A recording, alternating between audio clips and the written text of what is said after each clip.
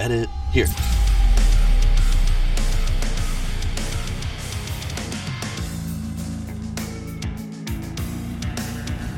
Okay, my passengers are here. I gotta go. Hey, and welcome. I'm Dave, and you are listening to Life is Peachy, a nostalgia-fueled podcast that allows me to sit here and waffle on about the bands and albums that became the soundtrack to my life.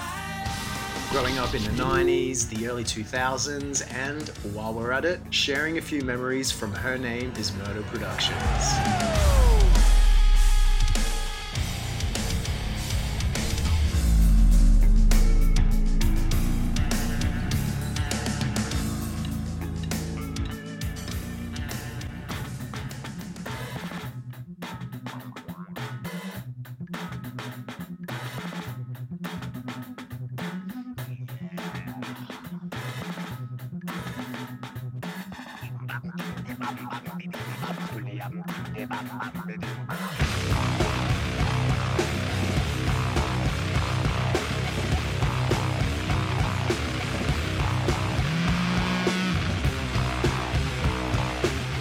Speaking about not having a scene, let's talk about Robert Von Winkle, aka Vanilla Ice.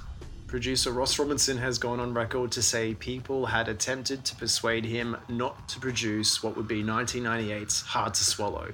And in his words, people kept saying to me, it might hurt your name, it might hurt your reputation. Well, then I'm doing it. It's the most punk rock thing you could do. It's a dope hit, Iceman coming with a dope hit. Cause a few suckers need a throat slit. Tell us cause I'm ready multi-platinum. Now I'm gonna blast you in the head till you're dead with my magnum. Lyrics might be simplistic, but I'm no simp on the strip. Cause I know how to pimp it. Now I got grip and suckers keep sinking in my quicksand. Vanilla Ice, local hitman. Got the number 3 and my cross is sitting on the rooftop. So, the $1 million question, how did you end up on Hard to Swallow? Vanilla Ice thing, man, you get a good producer, like someone who really understands. To this day, he refuses to work on things that he doesn't like. I had joined Amen, we were doing all this pre-production, and then one day, in Casey's gross garage with carpets on the walls and the ceiling for like quote-unquote soundproofing, disgusting. There was no ventilation, it was so gross and perfect, and it was small. We were all crammed in there. Ross comes in one day and he goes, all right guys, so I have to tell you something.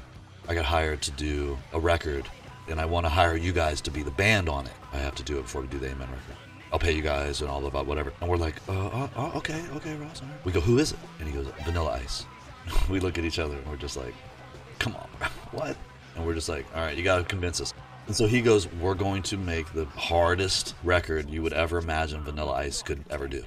Preceding the release of the album, executives at Republic Records compared Vanilla Ice's career direction to the revival of actor John Travolta as a result of the success of Pulp Fiction. And what do they call it? They call it the Royale with cheese. I smash bricks with one lick. Why you got gun? Why you do one son? Why do my man kinda run a action? Is he right up close? Why you do one son? Now why do my man kinda run a action? Oh, my living condition. All of us are my living condition. Speak up, speak up. Prepare to get paid. Let me never leave. I mean, I was broke. I wasn't poor, I was broke. And so we did it, man. We spent a week writing this record, and Vanilla Ice didn't hear one single note of it until he came in the studio. We were in the A room, he came in the control room, and we were playing what turned out to be his redo of Ice Ice Baby, which he called Too Cold. You could just see his jaw drop. Don't get a second chance. Causing tremors, I break with the scales in half. Call the cops, the paramedics, the man's down. Tried to rock my bell, so I'm broken down. My tongue snapped and cracked like a bullwhip. And you ain't nothing but my ticky target. And as I walk through the valley of sin, I walk with all you, my friends. Welcome to the Hard to Swallow Jukebox. I hope you got more shit than that, you weak motherfucker!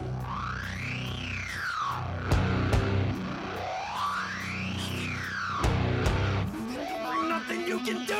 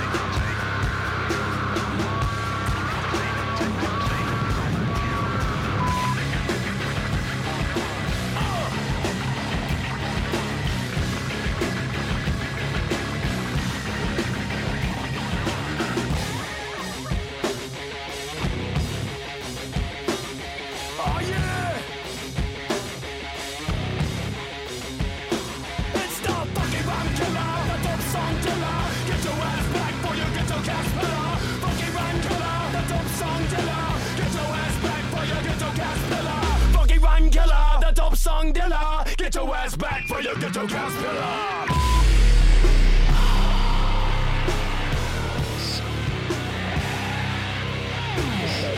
Sack. They got the brown wood. The Thai weed. Kryptonite. Sissy bud.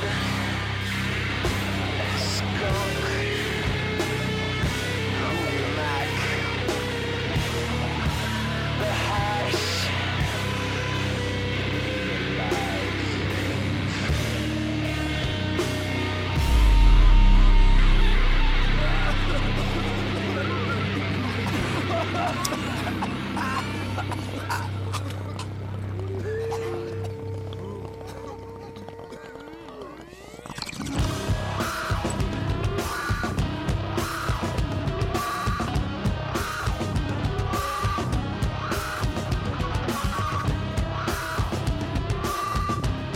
With Shannon on drums and me on guitar. And Ross actually hired 2 bass players.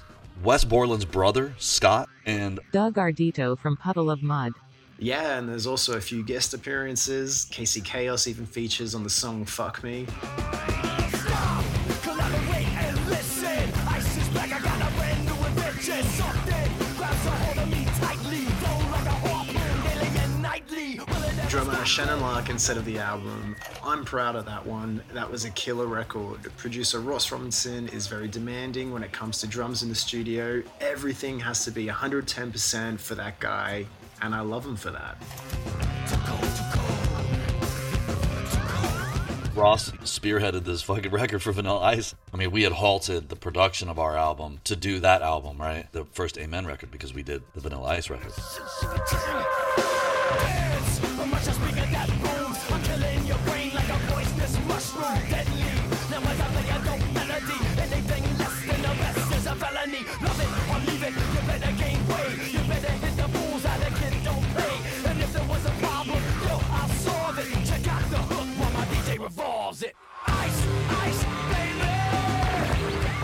You know what? Something about Rob Van Winkle. First of all, he's a really fun human being. He's so fun. And secondly, he's a very good rock drummer. Who knew? We jammed with him.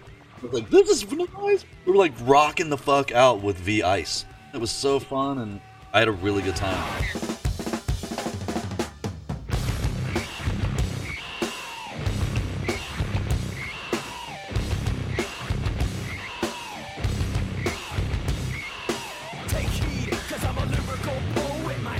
I tried to convince Ice to not use the name Vanilla Ice. I tried to get him to have a band and call it Van Winkle.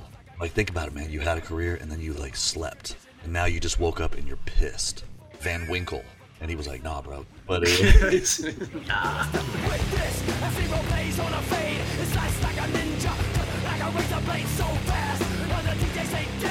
But he did the right thing. It was the right thing to do, is stay with Vanilla Ice. But he's rad. I really like that guy. Were you ever asked to tour for Hard to Swallow?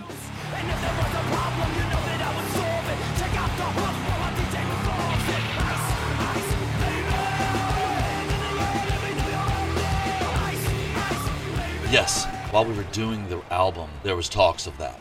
We already had Amen plans. It was something that we just weren't able to do, so we didn't do it. But ultimately, he had a dope band. He had Scott Schreiner, who ended up playing in Weezer, a guy called Seven Antonopoulos. I know he played in Channel Zero with Mikey Doling, and he's done a bunch of stuff. Great drummer. And then Dave Kushner from Velvet Revolver, who ended up in Velvet Revolver, also was in the band. It's like he had killer, dope musicians to play in Vanilla Ice's band.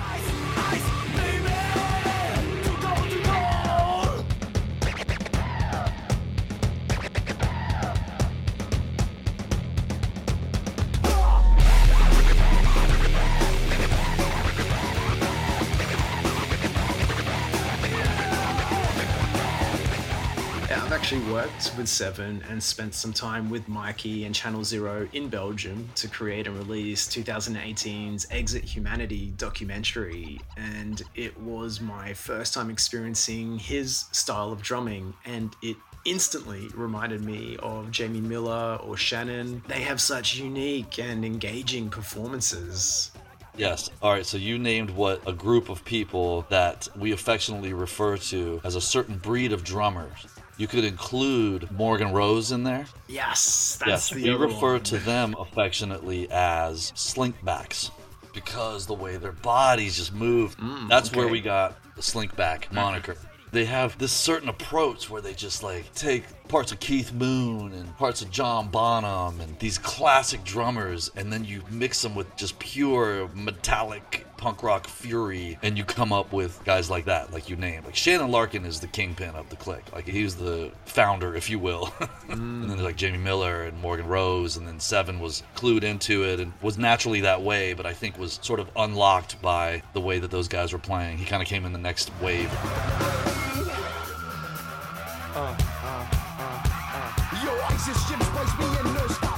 I've been able to play with everybody except for Seven. How blessed am I, dude? Play with some badass drummers. Those guys, I also enjoy the physicality of their playmanship and the visual aspect of how they look when they're performing. I really loved filming Seven play.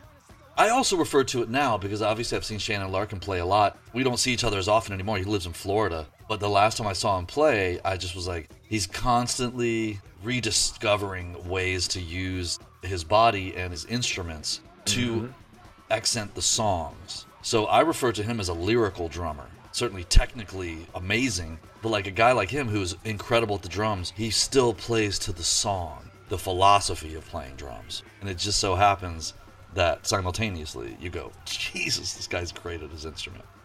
And Shannon had these moves, man, I can't illustrate it for people who are listening.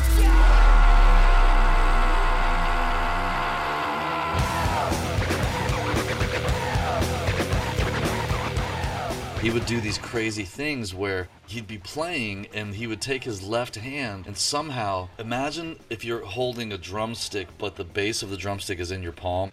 He would somehow put it like perpendicular to the floor, bam, bam, in between beats. It was in the song I Don't Sleep. Boom, boom, boom, boom, boom. And in between those snare hits, he would do this thing where he would like almost palm the drumstick, but the tip of it was on the floor. And then he did it on the monitor next to him. It was like some magic trick. And then one night, man, we were watching, we called it the swimmer, where he's like doing all those arm things. Me and Toomer, we sat around and just kind of came up with all the names for his moves.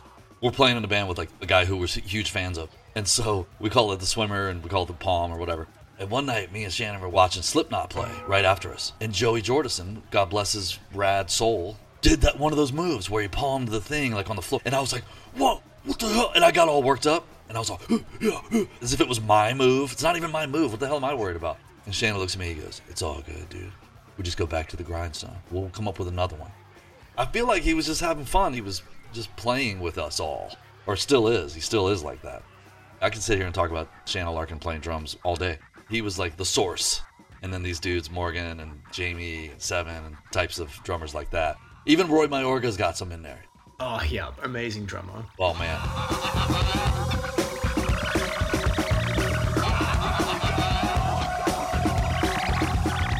He did sound for Amen. He did front of house. I think it was Amen and Shadows Fall.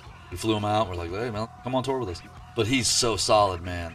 And then I got to fill in for Mikey Doling in a band that he was in with Roy and some guys from One Side Zero, Jason and Marcelo, who was in Soulfly, and then Levon, who was also in One Side Zero. So Mikey, I think he'd moved to Japan or some shit. And so I filled in for him and they did a reunion. So I got to play a Bloom songs with Roy. It was killer. It's all connected, man. Whit Crane from Ugly Kid Joe says, we're all in one big dumb band. It's science. At one point, John was still playing with Amen. 2002, maybe 2003.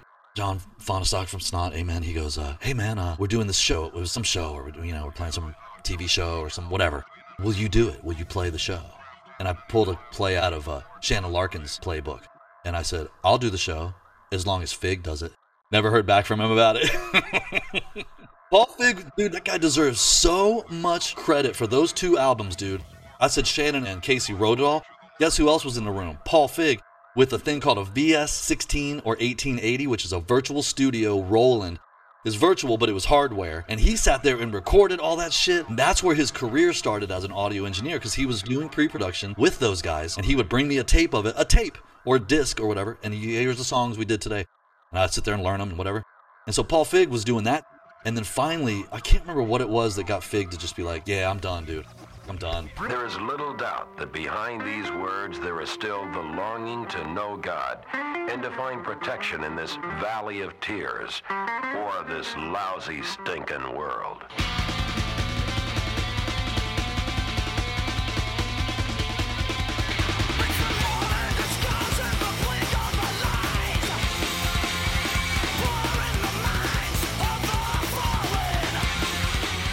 It was something Casey was doing or wasn't doing, which was completely justified and righteous. And Paul was like, yeah, that's it. I'm done. I'm out. And he left. And I broke my heart. I was so sad, man. And then, I won't say who, but a couple people tried to talk some shit about Fig. And I looked at him and I said, whenever I'm around, keep that shit to yourself. That's my boy. Don't say that shit around me. That dude did everything ever asked of him, and he didn't get to play a single note on those records. We accept the love we think we deserve. He's still the fucking raddest guy around. He's so sweet. He gives a damn, dude. You know what? Giving a damn is real cool. Like, a lot of people don't give a fuck these days. It's not that cool to not care. It's real cool to actually give a shit about something. To follow your purpose. Like, Paul Fig followed his purpose, which was to be a rad human being, and he's so talented. And worked with Joe Barresi and Mick Raskulenix, and I mean, dudes that I can't even name. There's so many of them.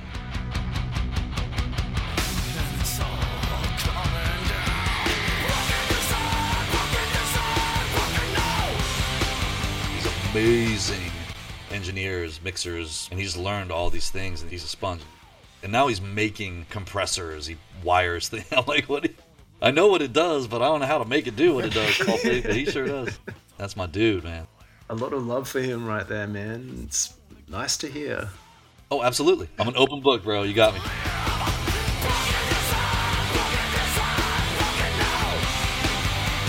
And then I would see Casey on occasion. We run into each other, very little contact. I kind of stepped away from the scene for a while, and then I joined Head PE later in 2002.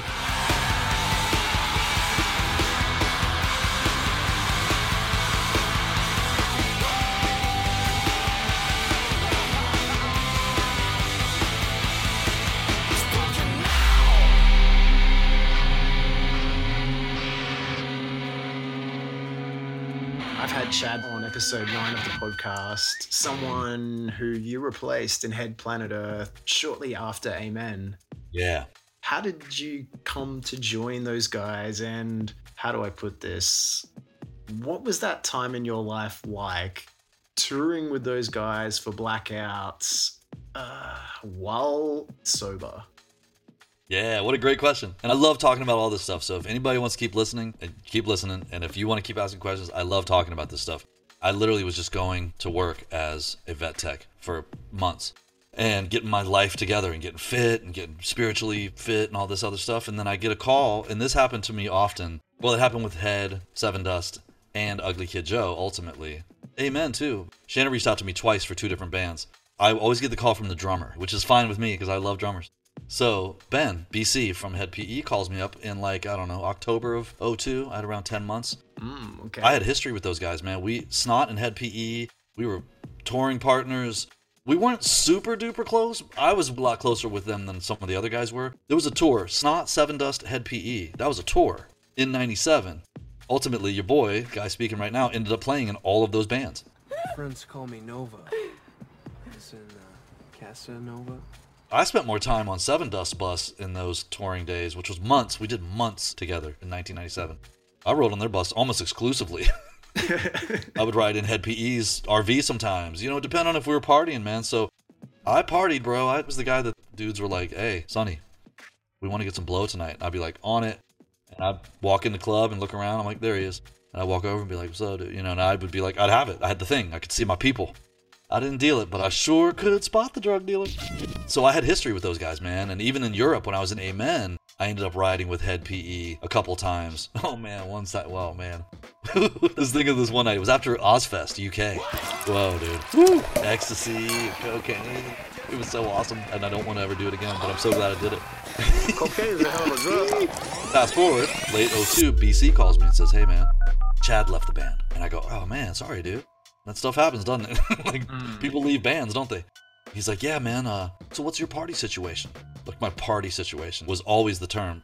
I think Morgan Rose said it too to me one time when he called. I really did it a lot with Seven Dust because I had around 3-ish years sober when I joined Seven Dust. I mean, all these bands I toured with were fucking rad. But that was some of my favorite actual shows was with Seven Dust. That's in my wheelhouse. Those guys, when I walked in, I was like, yeah, I know what y'all do. I got this shit. Let's go. You made a good choice. When they asked me to join the band, I was like, yeah, that's a wise decision. Nice. Yeah, I can't sing like Clint Lowry, but I can definitely rock these riffs.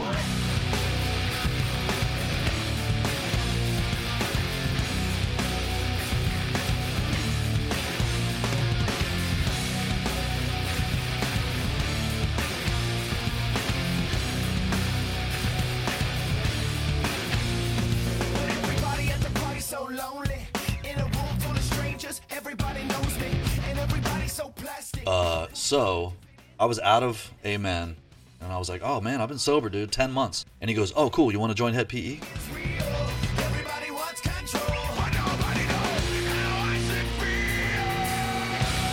I was like, yeah, sure. He goes, this is what we have going on. We're about to release our 3rd album. We're finishing up music in the studio. Chad left. We got a tour that's going to start in early 03. So yeah, man. Got this set list, I got whatever. And then early 03, I started doing rehearsals with him and went on tour with him. So why? I love the music and I love the guys. It was a good fit for me. And I was ready, dude. I was like, it's what I did. I could say it's what I do. I mean, I don't do it currently right now, but it's what I do is fucking kill it on stage. And I play guitar really well in certain genres. When I showed up at the first rehearsal, Wes wasn't there. And we rehearsed. The first time I ever rehearsed with Head PE, Wes wasn't there. He was in his shit. BC went over after rehearsal, and Wes was passed out, and I think BC climbed in his window and like had to shake him awake. I mean, he was worried that he was dead. Honestly, yeah, man. That's how we got. And there were strained relations, you might say, between Jared and he probably talked about that. Wes Gear, episode 5 of the Life is Peachy podcast. We went and spoke to, the rock star, the people who put Aerosmith back together, these rock star kind of therapist guys, which by the way, back then there was a new thing, and we couldn't fix the relationship. Could I have done some stuff better? Yeah, totally. Did I make some mistakes? Yeah, totally. Could Jared have totally handled it in a better way that I think could have kept us going as a band? Yeah.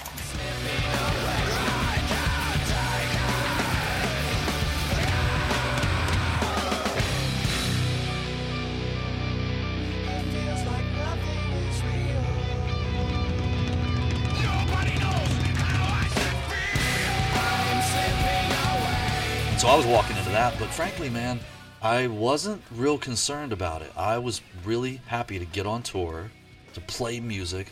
I mean, I was in a tour bus. It was music I really like. It was with guys that I really like. I got to fucking jump around and sweat and I just want your company. Yeah.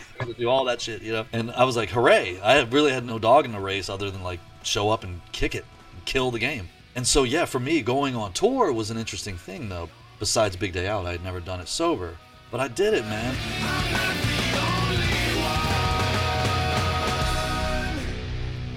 Idle hands are the devil's playground. I'd like to share recovery, man. I'm a recovered alcoholic and addict. I have recovered. I'm not recovering. I've recovered for 20 years.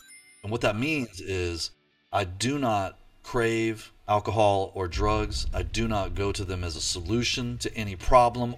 Because I didn't just drink and do drugs when I had problems. I drank when the sun came up. In my mind, it's been removed. That doesn't mean I'm cured. I didn't say I'm cured. I said I'm recovered. And if I stop going to meetings, I stop practicing this way of life, which entails a bunch of stuff. If I stop doing these things, the thought will return. It happened countless times. I'm not willing to risk it. And I'm not like, well, just in case. I'm like, it is the case. If I stop, I will return to that. And I also like this lifestyle. I like being kind to people, and I like practicing spiritual modes of life, modalities, and seeking. This looks like a job for Superman. A guy called Sadhguru. He goes, religion has belief. Spirituality, if you will, is a quest. It's an adventure. You're not arriving anywhere. You're just constantly seeking. And you find, and then you go, ooh, what else? That's what I did on tour, man. And I'll tell you how gracious those guys were. I told those guys, y'all don't have to change anything. You don't have to not drink around me. If I can ask one thing, can we smoke in the back only instead of in the front? They were like, yeah, we do that anyway. I'm all great. Otherwise, y'all don't have to change shit, which is great. I'm responsible for my recovery. I did go to Jared and I said, bro, I'm going to ask you a favor. Every day I do a 30-minute practice where I need some alone time. May I come back to the back lounge and have it to myself for 30 minutes a day? And he went, absolutely. A lot of lead singers, as you may know, take over the back lounge. I've never had a problem with that. I'm always like, yep, it's cool. Their instrument lives in their body. They can't just go change a string or tune their fucking guitar and they sound better. So I'm like, if you need that to relax and to get the rest you need, do that. So I knew that was what the case was. So I would go every day, morning, which would be 2 p.m. for us, or noon, offset hours. Yeah. I'd go and knock on the door. Hey, Jared, hey, can I? And he'd go, yeah, man, give me 20 minutes to get stuff together. I'm all, absolutely.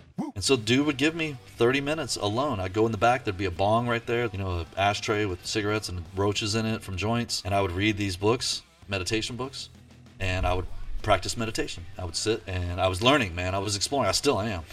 I would sit and breathe and meditate for 10 to 20 minutes, and then I'd go on with my day.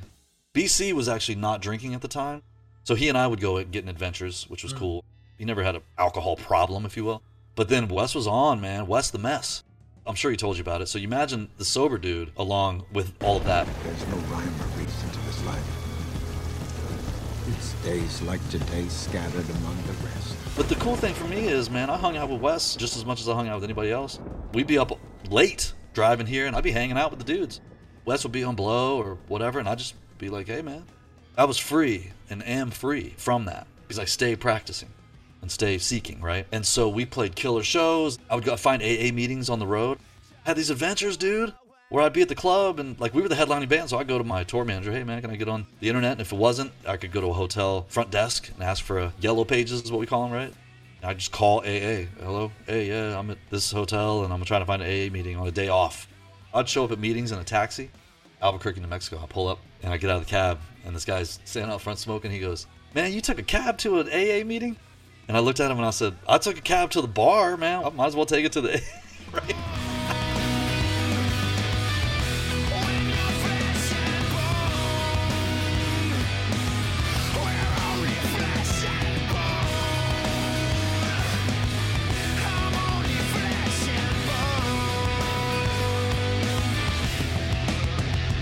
He's like, cool, man, you need a ride back afterwards? I said, yeah, man, I appreciate it. And then we did the meeting, and then I was like, yo, do you like heavy music? He's like, yeah, dude. I'm like, you want to go to the Head PE, Saliva, Breaking Benjamin? Dude's like, yeah. So I would get people tickets to shows and shit. Sober alcoholics. It was so fun.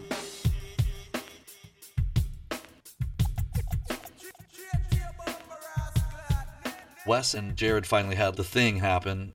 And Wes left, man. He got his shit and got off the bus. And I was just like, all right, that just happened. We're driving to the next show, okay? Apparently I'm going to be the only guitar player at the next show. They pulled me in the back lounge in the morning, and they were like, hey, man, so, Wes is gone, and we don't want to go home. I said, I don't want to go home either. And they said, cool, you'll be the only guitar player. I said, yep, and I want a raise. And they were like, what do you want? I told them what I wanted. They were like, totally. And so I was the only guitar player for Head PE for an extended period of time. Yeah, actually, one of those concerts is up in full on YouTube thanks to an epic account called Liberated Tape Archive. They have an amazing amount of full-length concerts from the 90s and early 2000s. It's an absolute goldmine. And of course, you can find the link in episode 22's description. Go check out their channel. It is amazing. And yeah, so one of those performances from the Blackout Tour with just yourself on guitar is up on there. Yeah, I think it's St. Louis, maybe. So how many shows would you say you performed on that Blackout Tour where it was just you on guitar? Oh, man, I don't have any idea, bro. I can't actually remember. I didn't do it like that. I didn't count it. But it was several months. Several months? Mm-hmm. And then the time came, just strained relations, if you will, with BC and Jared. And so eventually I just was like, yeah, I kind of heard some of the stuff that Jared was doing, which you could hear his current at PE, and I didn't like it. I didn't like it where he was going, and I said, I'm gonna move on, bro. And he was like, all right, dude. Yeah, and I moved on. Well, yeah, I don't blame you, man. For me as a fan, I really found it hard to stay connected to the music after the first 3 albums, especially after half of the original lineup ended up leaving the band. Yeah, man. I didn't like where he was going with the stuff after Wes and BC left.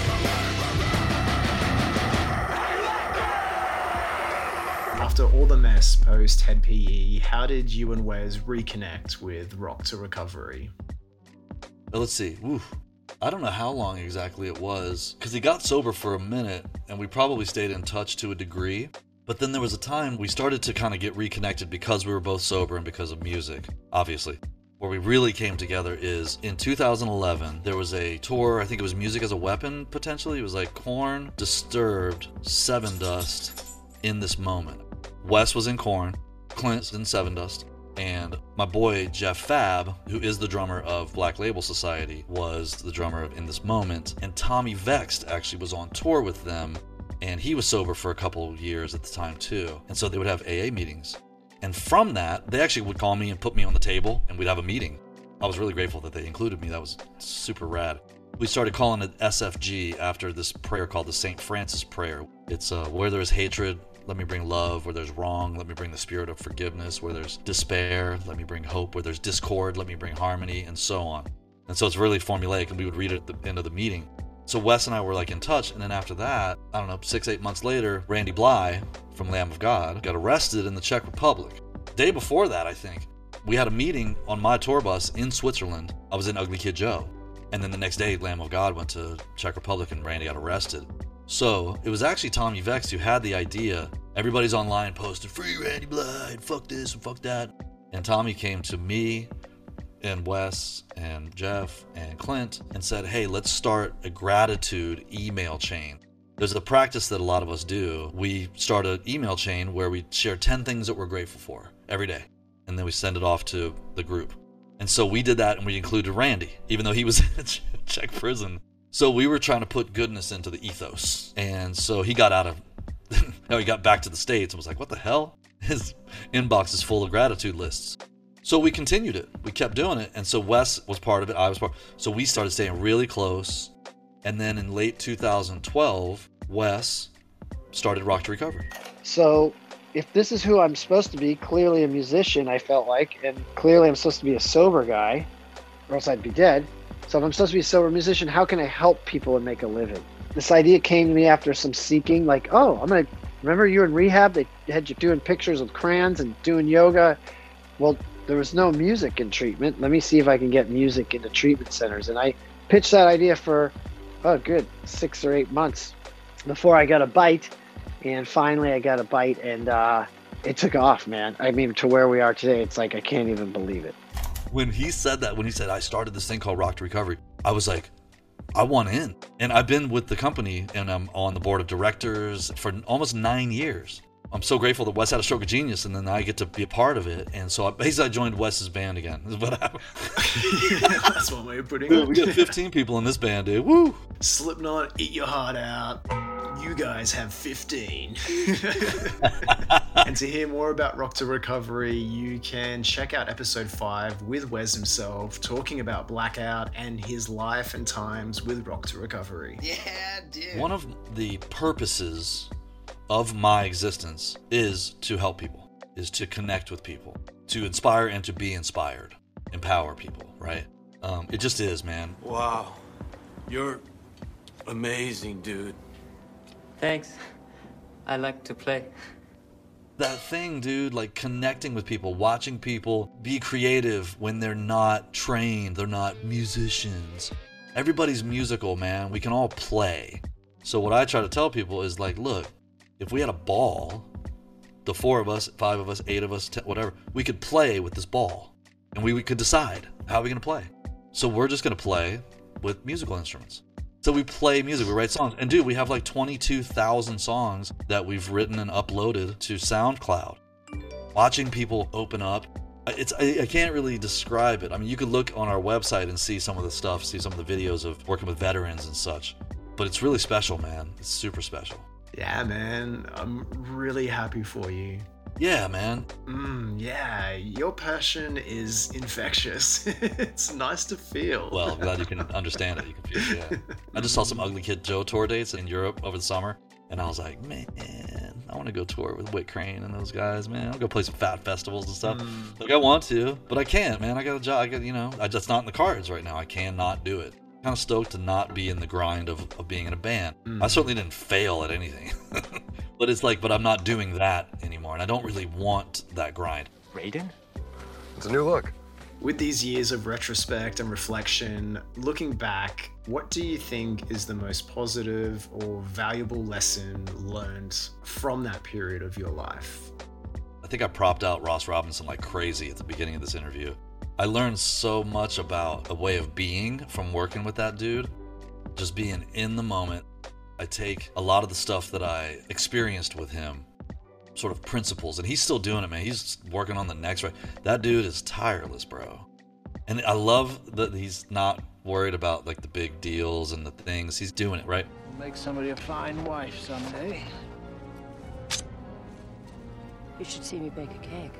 Yeah, I find life is all about the pursuit and maintenance of balance. Finding it, putting in that time and working on it, recalibrating it when necessary.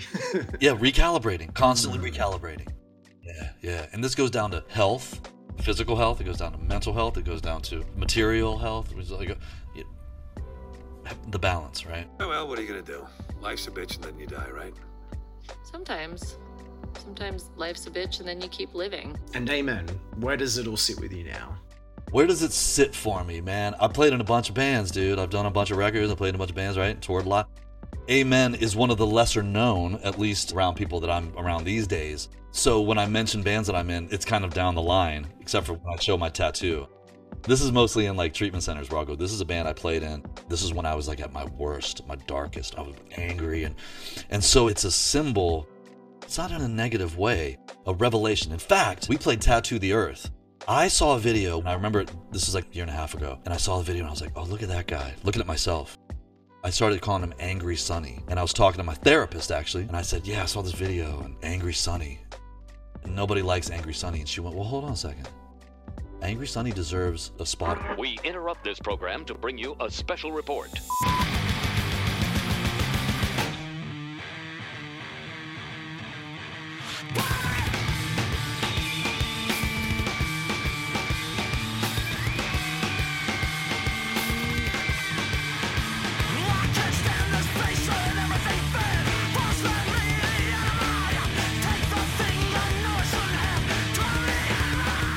That would be the thing, is cut loose, man. Let go. Maybe not take yourself so seriously.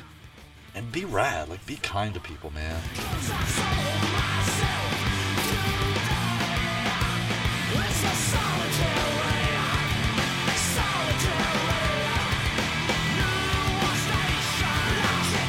kind. Even though I was so angry back then, there's still this level of kindness inside of me. And I'm human, so I'm a dick sometimes.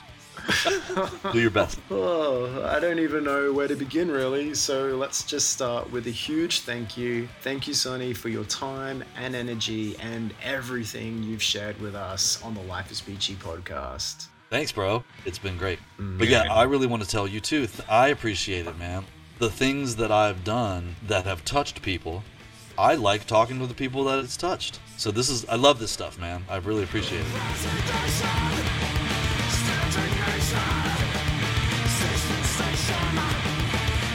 Well, thank you for that, man, and thank you for all of the epic music over the years. You're welcome, man.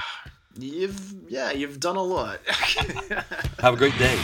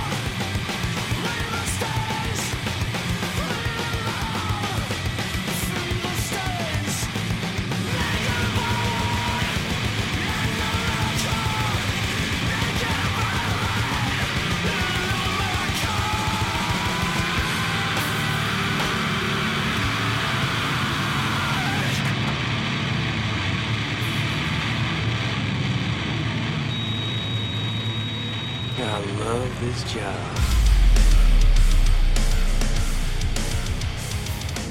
And there we have it, episode 22 of the Life is Peachy podcast, and my chat with Sonny Mayo and all things Amen. And, well, I guess a lot more too. I know it was a long one and a big commitment, so if you're still here right now, thank you so much for sharing your time and energy today. If you're eager to find out about Sonny's experience with the Price of Reality music video, you can always head over to the Patreon, where there are a bunch of perks, including early guest and album reveals and additional episode content. I feature questions from patrons in my episodes, and they can be submitted to me exclusively through patreon.com/lifeispeachypodcast. Any love over at Patreon really does help to make the necessary time that is required to write, record, and edit these episodes on top of my full-time job with Her Name is Murder. More support means more time and more episodes. It's science. Make sure you check out the links in the episode 22 description. I've made an epic Sonny Mayo playlist, which includes videos for Amen, Snot, Seven Dust, Head Planet Earth, and much more. Once again, welcome to season 3. I have big plans this year, and I'm also putting a lot of TLC into the mixtape sessions, the second podcast channel. You can also find the link for that in the description of this episode. 2 tracks dropped there in the last month, one with Johnny Santos, ex-Spineshank, Silent Civilian, and the most recent with ex-Crazy Town main man Brett Epic Mazer. This is Crazy Town. And well, I suppose that's it for now. Until we hang out again next in March with Ed Butcher. I would love this chance to say a very big thank you to you. If you are enjoying the episodes, you can always help by rating and reviewing over at Apple Podcasts or sharing your favorite episodes out there online in any way you want. Thank you so much. And if this is your first time checking out Life is Peachy podcast, then there are more episodes waiting for you. 21 to be exact. And maybe there's something out there for you to enjoy. Big love to everyone. Have an amazing day. See you at the party, Richter! Bye-bye!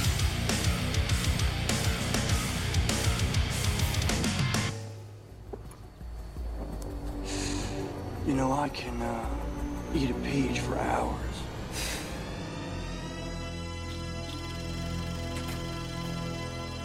This episode was written, edited, and produced by myself.